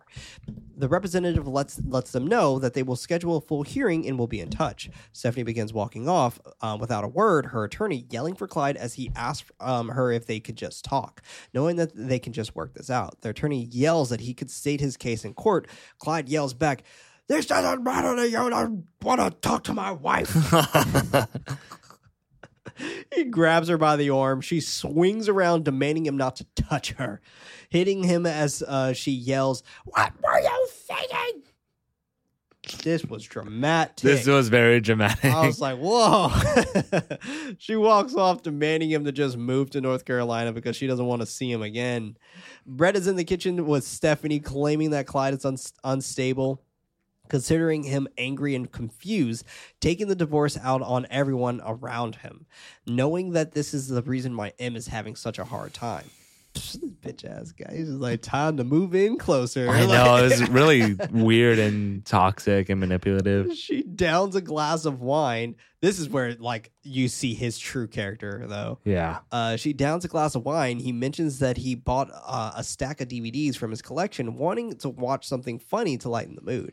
She chuckles on that being a great idea as she tries to hold back more tears. He goes up to her, holding her face, commenting about her having a second glass of wine. And she was not a fan of that comment. Yeah, she wasn't. She was just like, motherfucker, I will drink this whole bottle. Like, get out. Like, what are you talking about? Go grab the DVDs. How about that, Brett? He goes out to this car to grab the DVDs, turning around when he hears M coughing. She's standing there with her hand behind her back and her fist balled. He asks her what she has there, but she doesn't answer him. He goes up to her, asking her again as she sheds a tear. And she's like stone face. Yeah. Like, when she sheds that tear, she's not pouting. She's not crying or whimpering. She just sheds the tear and she looks fucking angry. Shout out to Natasha Callis, dude. Yeah. Because damn. Brett comments that that it's okay as he takes her hand, asking her to let him see. He opens her hand to reveal the molar. He questions where she got it from as he walks to see it in better lighting. He's like, looks like it's the 1960s. Dude, this guy got too wrapped up in the molar, like straight for 27 minutes, just looking at the tooth in the light, Like, while she's like doing? vomiting behind him. He doesn't hear any of this. Yeah. Like, he doesn't hear any of this shit. He's just like enamored by this molar. He's just like, wow, teeth. like what the fuck, dude? Like, I get you're a dentist and you really want to harken the fact that you're a dentist, but come on. Like, I'm sure dentists don't go home and be like, I want to talk about more teeth. Like what? Meanwhile, Clyde goes back to get the box and walks up behind Brett, her right eye rolling downward with a sinister look. This is cool. I've always thought this effect was interesting. The eyes rolling in the back of your head and rolling down. I've never seen it done well, though. This movie does it decently. I think it does it fine. It's just, it's so CG heavy, obviously, because I don't know how possible that is to have your eyes roll downward into the back of your head. Although, I don't know who this person was, but when I started like getting into TikTok the same time as everyone else did in the fucking pandemic, there's this girl who would make creepy content. And it was a song that would play, and the song was a children's song, Down by the Bay Where the Watermelons Grow, blah, blah, blah, blah. But instead of grow, it was rot. And when it would be rot, she would have her eyes go downward into the base of her skull. Oh. And it was the creepiest fucking shit ever. And I wish I remembered her name because I want to hire her. like, I want to hire her so badly. So, hey, girl, if you like are listening to this podcast and you know your own name, please get in contact with me because I would love to hire you. I am dead fucking serious. Clyde picks up the box, or if anyone can find that video with just someone's gonna find context, please send that to me because I need to know her name. I'm genuinely serious. Please find this person for me, causing M to heave and gag. Brett finally notices her gagging as something crawls underneath her skin. The real M is back, telling Brett to leave and that she doesn't like him. He tells her that she's just going to have to get used to it. What a dick. Bro, she's like 10. Chill out. Cut to Clyde visiting Professor McManus. He shows him the box. McManus calls it quite a find, but Clyde doesn't understand what this even means. Now, this is where we now get into the Jewish aspect of it. And this is where it feels very shoehorned. Where I don't know. Yeah, it felt icky when I was kind of watching it, mainly because I was just like, why? Yeah, I can see that. You know what? Like, why? I felt like that we could have leaned in a lot sooner if that's the context we were trying to get. If that's the vision. Right. Yeah. He tells Clyde not where we have fucking 30 minutes left of the film. Exactly. He tells Clyde that it's probably from Poland from 1920s or 30s. He believes that it originated in a Jewish village due to the Hebrew inscriptions. Reading one of the words that says Dybbuk, the Hebrew word for dislocated spirit. Clyde wonders if it was used for something religious. McManus explains that the more traditional Judaism believe in various spirits, including demons. The box being made with the belief that evil itself would somehow be contained. Clyde's light bulb finally goes off as Michael... figurative light bulb, not real. As McManus jokes about him carrying around this curse. He continues that whoever made the box had intense convictions, that being the reason why they concealed the lock and carved those words. Basically, they're saying, quote, warning, deadly, do not open, end quote, concluding with a warm smile for him to not open. This is a funny moment. And McManus was like, he's like, hey, it's in your hands and you got it. Don't open it. Like, just don't open it. And just like, my daughter opened it. Like, quick cut to Clyde watching possession videos online, researching Jewish exorcisms. He waits for Stephanie to leave the house before heading over there with a Hebrew Bible in hand. Hannah questions why he is there, knowing that her mom would freak if she knew that he was there. He asks where Em is. She explains that she decided to stay home because she wasn't feeling well. He walks past her and immediately heads upstairs to see her. Inside his daughter's room, Clyde puts his glasses on and checks on Em, who's asleep in bed. He cracks open the book and begins reading the scripture. She opens her eyes, slowly turning toward him as he continues reading. The page of the book blows, but he checks around the room before noticing that she's awake. He continues reading louder as the pages continue blowing, and she's just like staring daggers. I love this direction. This is awesome. That she's just staring, eyes wide, no outbursts. Yeah, just nothing verbal. This is great. Yeah, this is awesome. Yeah. This was enough. Yeah. This was enough. She sheds a tear before the book flies across the room, causing him to become startled and stand. He takes his glasses off.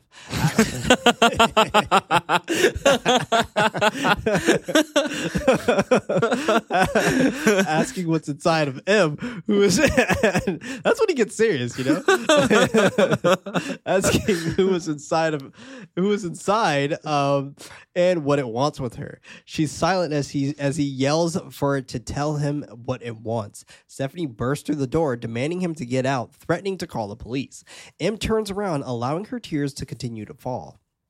Clyde rushes back to his car, speeding to an address in New York City. He drives through a Jewish community as they all are entering inside of stores and buildings. I assume they're supposed to be synagogues, but I'm not sure. Clearing the street, leaving him to hear someone singing on the steps, which was, of course, they had to have this guy singing. You know what this is, right? No, I don't. So you remember the artist? I might butcher his name, but it was Matsuyatsu. He was a rapper, a Jewish rapper. I think it's starting to come back to me. And he had like reggae tones with it. It's a faint memory. I think I'll show you a picture of him. Because I guarantee you remember this dude, even though you saw him in the movie. But this is what he looks like now. But like this was like one of his most popular videos, King Without a Crown, and it was kind of like. I think I slightly reggae. remember. I slightly remember. Yeah, he was. I remember a lot of people really liking this dude a lot. He cut all his hair off, and he looks very different. He looks very different. That's all I got to say to that. Looks very, very different. But this was his first film, I believe, that he was in, which I thought was kind of cool. Anyway, he goes up to him. The man takes his headphones off, apologizing for not hearing him. Clyde introduces himself, asking for Zadik, is how I think you say his name. Zadik Sharpir. He confirms that he is who he said he is, and that they talked over the phone. Zadik looks in the bag, wondering if it's in there. It is. He agrees that Clyde is to meet with his father, Reeb, warning him that he's traditional. He acknowledges this before following him to the shoal. They enter inside. Zadik gives Clyde a yarmulke to put on. The congregation finishes, and Zadik goes over to his father, whispering to him, and Reeb responds in Yiddish.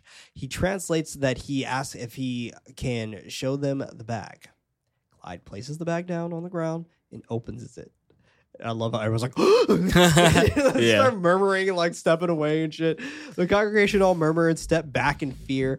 Reeb continues speaking in Yiddish. Another man translates, asking him where he got it from. He shares that he bought it in a yard sale. That would have been funny. He was like, "You should put it back." Put it back to them. What if he's like, "I got it off eBay"? Someone else asked if he opened the box. He's quiet for a moment before Zadik asks the question again. Clyde shares that his daughter opened it. Some leave out of the room. He asks if he wants what. He asks what it wants with his daughter. It explains that the Dybbuk looks for innocence and pure souls, moving back and forth from the box, searching for a proper host. The host begins to hear voices, experience visions, all of it being the deception of the spirit to protect the host and drive others away. The final stage, the Dybbuk attaches to the host, becoming one, only wanting one thing only wanting one thing, and that is one thing that it doesn't have, and that is life. Clyde sobs about it taking M's life, wondering how to stop it. They answer that the only way to stop it is to command it back by its name. He doesn't know its name, wanting them to help, explaining that he saw a ceremony of exorcisms. They rebuttal that it's too great of a risk. The spirit can come upon anyone performing the ceremony. Clyde pleads for someone to help him, knowing that she's in there. They help Reeb. He looks at Clyde, speaking in English that it must be left to the will of God. Clyde questions this statement, asking if it were his child, would he do the same? That would have been great if you'd be like, yes. I thought that was coming. It felt like it was. Yeah. Like, and it's funny because like you're asking like a holy man this question. You're just like, yes. Like, yeah. Like I give everything to God. Like, yeah, like, true. Like what the fuck, dude? What if he was like, yeah, what the fuck, dude? That'd be great. That'd be great. Like, yeah, what the fuck are you smoking, man? Like, of course I will. That would be great if you looked at it like, what the fuck is with this? Everyone just shrugs. He grabs the box and bag, leaving out of the building, all frumpy. He's like, He's walking to the alleyway. Zedek stops him and to let him know that he's rolling with him. He asks why. Zedek claims that it's a permitted violation of Shabbat law. Since a human life is in danger, he's not only allowed but required to act. That's good enough for Clyde. That would have been great if he was like, well, why didn't you say that in there? Yeah. Probably because he knows that he's bullshitting. It's just like, fuck it, just come on before you change your mind. Cut to Stephanie working on some jewelry, stopping when she hears a faint moan. She turns around as the muffled sounds continue outside her door. Going to see where the sound is coming from, she hears more faint crying somewhere inside the house. Not able to fully distinguish where the sound is coming from right away, she finally goes into the kitchen, seeing Em stuffing her face with raw meat as she wails and cries. This was very unsettling. Yeah, it's really cool to think about how earlier she was fighting for animal rights and claiming, or it seems like she was claiming that she was a vegetarian, right? And here she is, like, eating raw meat. Yeah. It's fucking while crying and wailing. Like, yeah, so the crying is such a good touch, in my opinion, because I think that's perfect. It really feels like Em's in there just crying and suffering, right, from the possession. And it really tries to communicate that, at least the movie does, how much suffering comes with possession. Because normally, like, you kind of just think the demon takes over and M's gone, right? But you don't really think about how much suffering that must be, right? Yeah. So the wailing and the crying while, like, the demon's there just... Not in control. Yeah. It's crazy. She calls out to M. She turns to her mother with a growl with raw meat in her mouth. Oh, yeah, just about that. She tries approaching him, but she crawls away from her. Stephanie asks for her to give it to her and pushes a glass off the table, cracking it next to her feet. Stephanie is confused as to what she's doing. In a hoarse voice, M says that she's not there. She responds to M for her to stop this and that she's not playing any games, wanting her to come to her. M repeats, fluctuating between her voice and the demons, that she isn't there. More glass is pushed toward her, causing her to step on broken glass. Stephanie continues trying to get her daughter to come to her, not able to see her. She moves to the edge of the table, but M's no longer there. She calls out to M, but receives no answer as she walks backward toward a looming M in the darkness. This looked fucking great.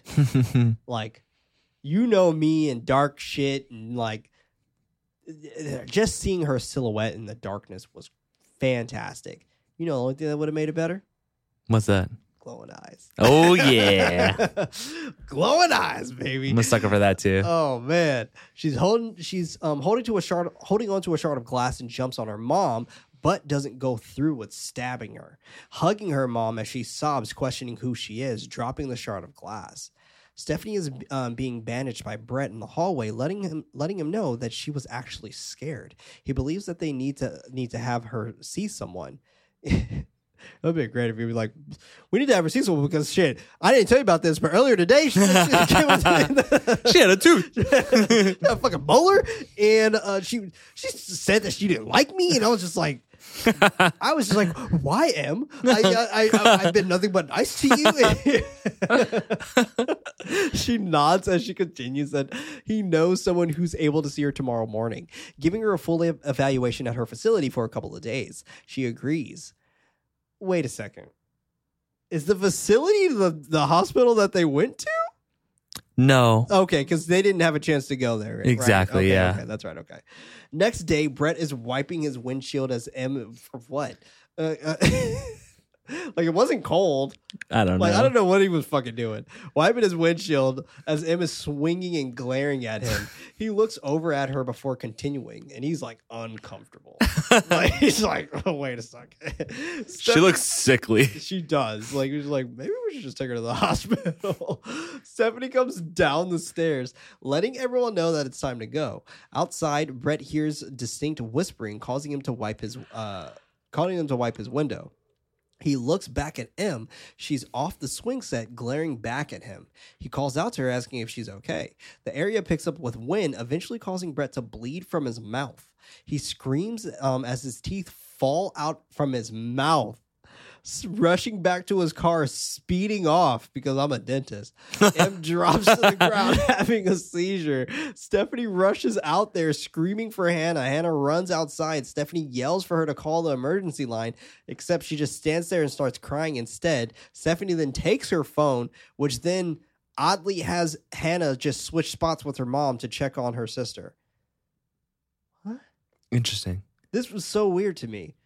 Going back, though, I think the moment of like bleeding through the mouth Fucking great. And it getting caught up in the wind and everything, it is That great. was awesome. Yeah. That was awesome. That looked great. The teeth falling out looked awesome too. Yeah. Ugh. Yeah. That was great. That was great. That like this whole scene was great until this part for me. But yeah. I didn't catch that. I didn't catch the switching spots. Yeah. Yeah. She was on her phone. She was like with the phone in her hand. And she takes the phone and then she just stops crying and she like goes to check on her sister. Weird. Hannah asks what's wrong with M as she gags until a moth comes out of her mouth.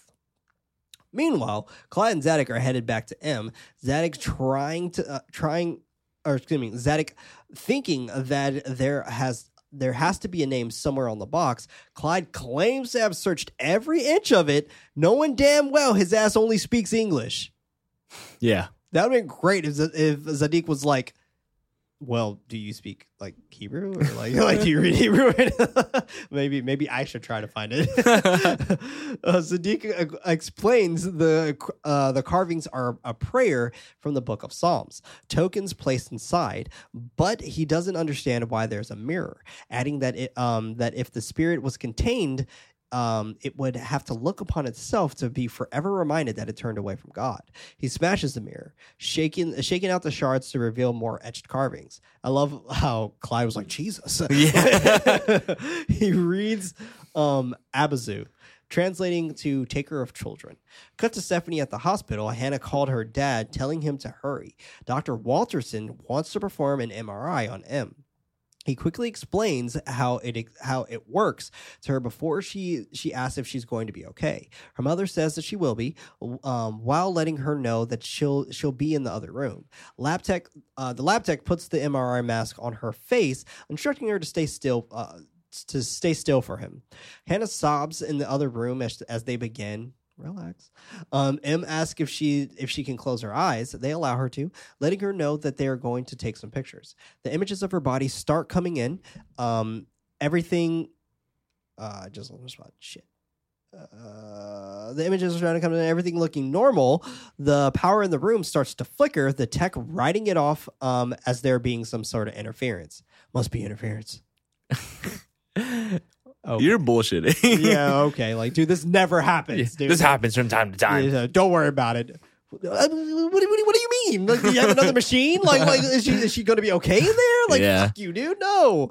This is all magnetic and radiation and all this other shit. Like, what do you mean? Like, this needs to work. Yeah. Stephanie questions if she's going to be all right in there by herself. Walterson claims that she'll be fine. She notices a face inside of M's body on the X-ray. I think you and I very clearly probably did not like this. No. Yeah. This was a little much. Yeah, this definitely got to a spot where I was just like, this is a lot.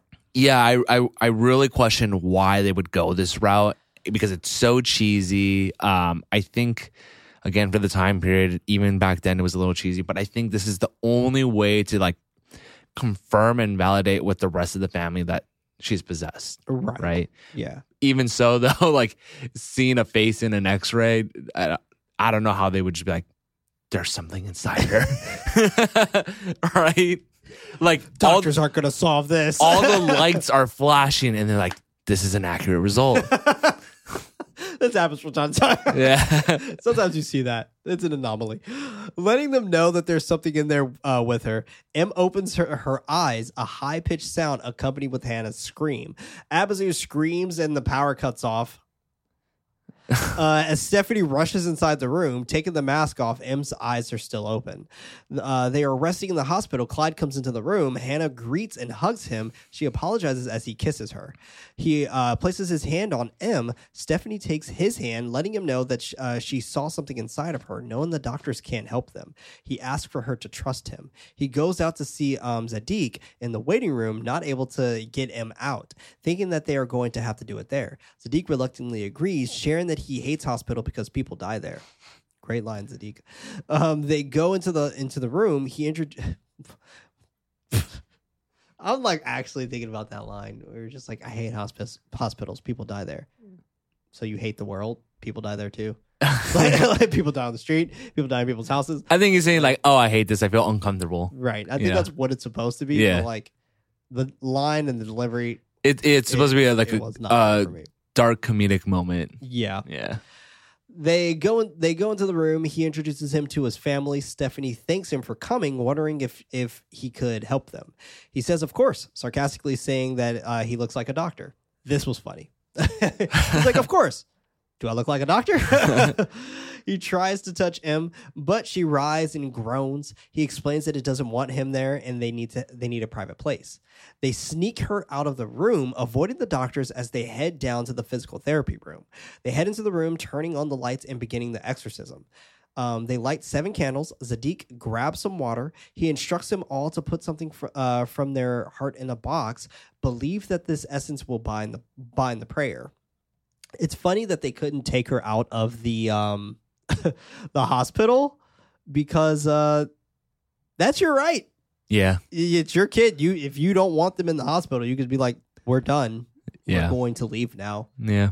They'll be like, we don't advise that, but if you want to, like, that's on you. Yeah. So, yeah. And I know this for a fact because when my kid was born, they wanted us to stay another 24 hours. I was like, fuck no. We're done. She's good. Check her vitals one more time. We're gone. We're out of here. We're done. We are done. And they're like, okay. He pulls out a pocket watch from his grandfather. Stephanie pulls out a photo. Hannah cuts off a piece of her hair because, vanity and all. And Clyde pulls out his wedding ring from around his neck. Zadik continues that once they begin, they must complete the ceremony, explaining that the Dybbuk will do anything to stop them. Emma's growling as he continues pulling out a bottle of olive oil representing light, water representing darkness. He pours the oil into the water. Quote, may God separate between these two as only light can dispel darkness, end quote. He wipes her head with the oil and water-soaked cloth. She screams and writhes as he takes his tallit, kissing it multiple times before placing it over his body and head. He begins chanting in Hebrew while Clyde from the Hebrew Bible in English. Stephanie continues kissing her hand as the chanting continues. Emma yells for them to shut up. Clyde yells for it to take him instead. And Zadik is like, Take me! Take me! It's just like in her face, like, yeah, for real. She's like, Dad, okay, like, stop. Take me! At first I was like, what are you saying? And he's like, take me! Good thing you repeated it so we could know. Zadig commands them all to put their hands on M as the water from the pool behind them begins to ruffle. M grabs him by the neck, her eyes rolling in the back of her head, yelling for him to die. She flips over while continuing to choke him before jumping on him. The parents try to pry her off. Stephanie gets slapped down by Clyde, but Clyde is successful, yelling for her to take him instead, causing Abazu to scream in this Spider-Man stance. She runs out of the room. He chases after her as Zadig yells that it is no longer his daughter.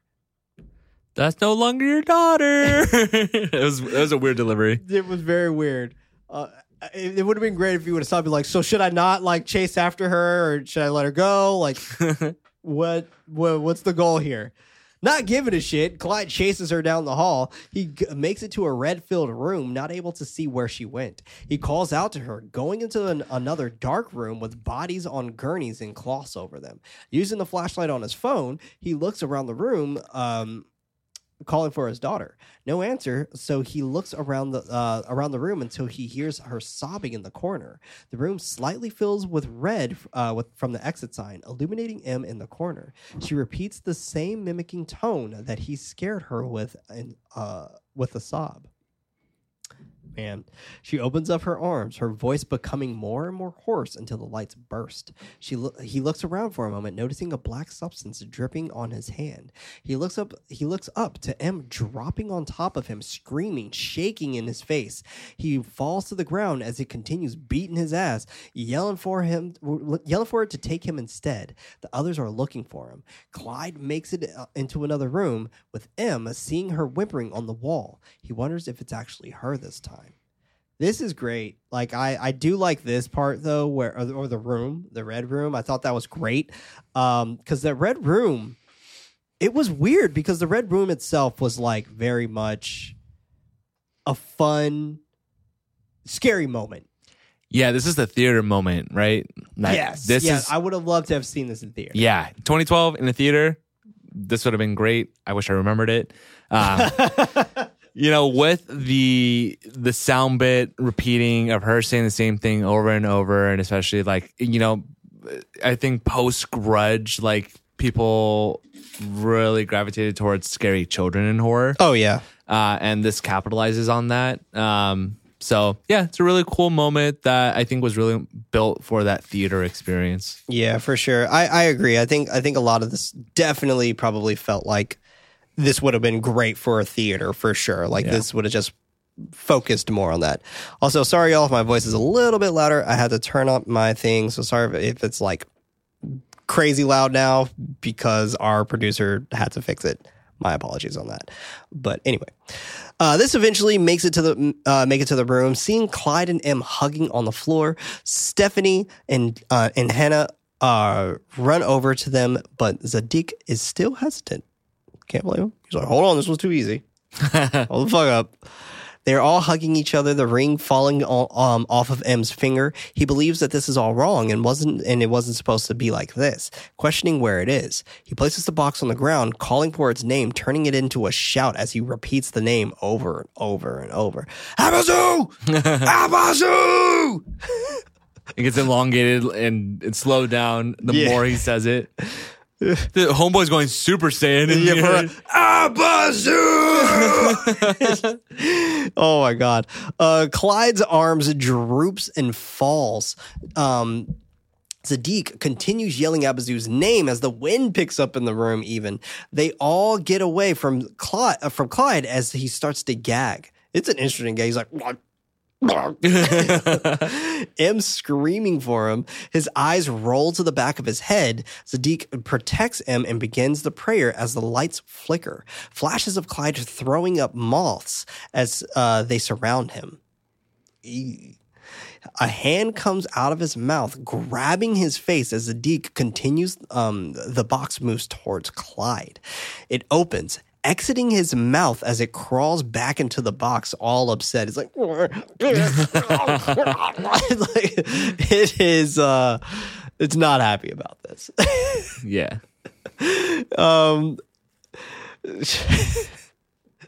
This was also a really bad design of this creature. I So- was not a fan. Yeah, the critic in me wants to say this is really dated, bad CG, but the fan in me is like, hell yeah, I want to see it, and I'm glad that I got to see it. Yeah. And It's a very small. I like that it's small. I like that it is Yeah. small. I like, Very small creature. yeah, I know it doesn't Looks like look it can only good, crawl. and it could really kill the moment. But again, because this is particular just- to me, comfort food, I enjoy it. It was just the CG, I think, for this. Yeah. I feel like the CG was really heavy here, and it didn't need to be. I think at this time, right, like with CG, they haven't figured out like lighting yet. Like, Yeah. whenever you have something that is CG in the scene, the shading of it is all off because like they're in a lit room, but you can see that there's no reflections going off of it, Right, Or yeah. shading. So I think nowadays CG is a lot better because We focus on a lot of other pieces, like there's compositing that is on other aspects Exactly, of yeah. shining materials, like because it's on tile exactly. and like there's no reflection on the tile Exactly. or anything, and on top of that, like the lighting's really off on it because like the creature itself is kind of dark, Yeah. but yet they're in a white. Yeah. Fluorescent lit room. Exactly. So it's really interesting. One light flash and scream from the demon before the lights come back on. Em goes to check on her dad, who's still sitting unconscious on the wall. He wakes back up and she grabs his hand. Hannah comes over to him, sobbing as they both hug. Sadiq covers the box with the tallit before picking it up. Cut to the girls sleeping with each other at their mom's house in the living room. Stephanie kisses them both before going into the kitchen where Clyde is casually making some breakfast like nothing even happened. He greets her. She comes up to him all loving like, just like, Brett had no teeth anyway. Like, let's forget all this even happened. He gives her a warm embrace before startling her with a cough. He smiles that it was just a cough. He calls Sadiq, who's driving his car back to New York. He tells him to keep the car, not planning on going anywhere. Sadiq asks about his family, and they are good. Clyde wonders what he's going to do with the box. He isn't sure. Planning on speaking with his father to see what they are going to do with it. They say their goodbyes as Sadiq continues driving into the intersection, getting hit by a diesel truck. Everyone is checking in on him as the box lies in the middle of the street, Abazu chanting, then credits. I know that ending's bad, but I enjoy it. I like that ending, actually. I'm glad to hear it. But it was obvious. Yeah, it was. I was just like, he's going to get fucking hit by Yeah. the truck. Like, it's obvious. You know, why are trucks bad at seeing things in movies? I don't know. But they just they don't see shit. He was on his phone. Maybe, yeah. Maybe they're always on the phone. Who knows?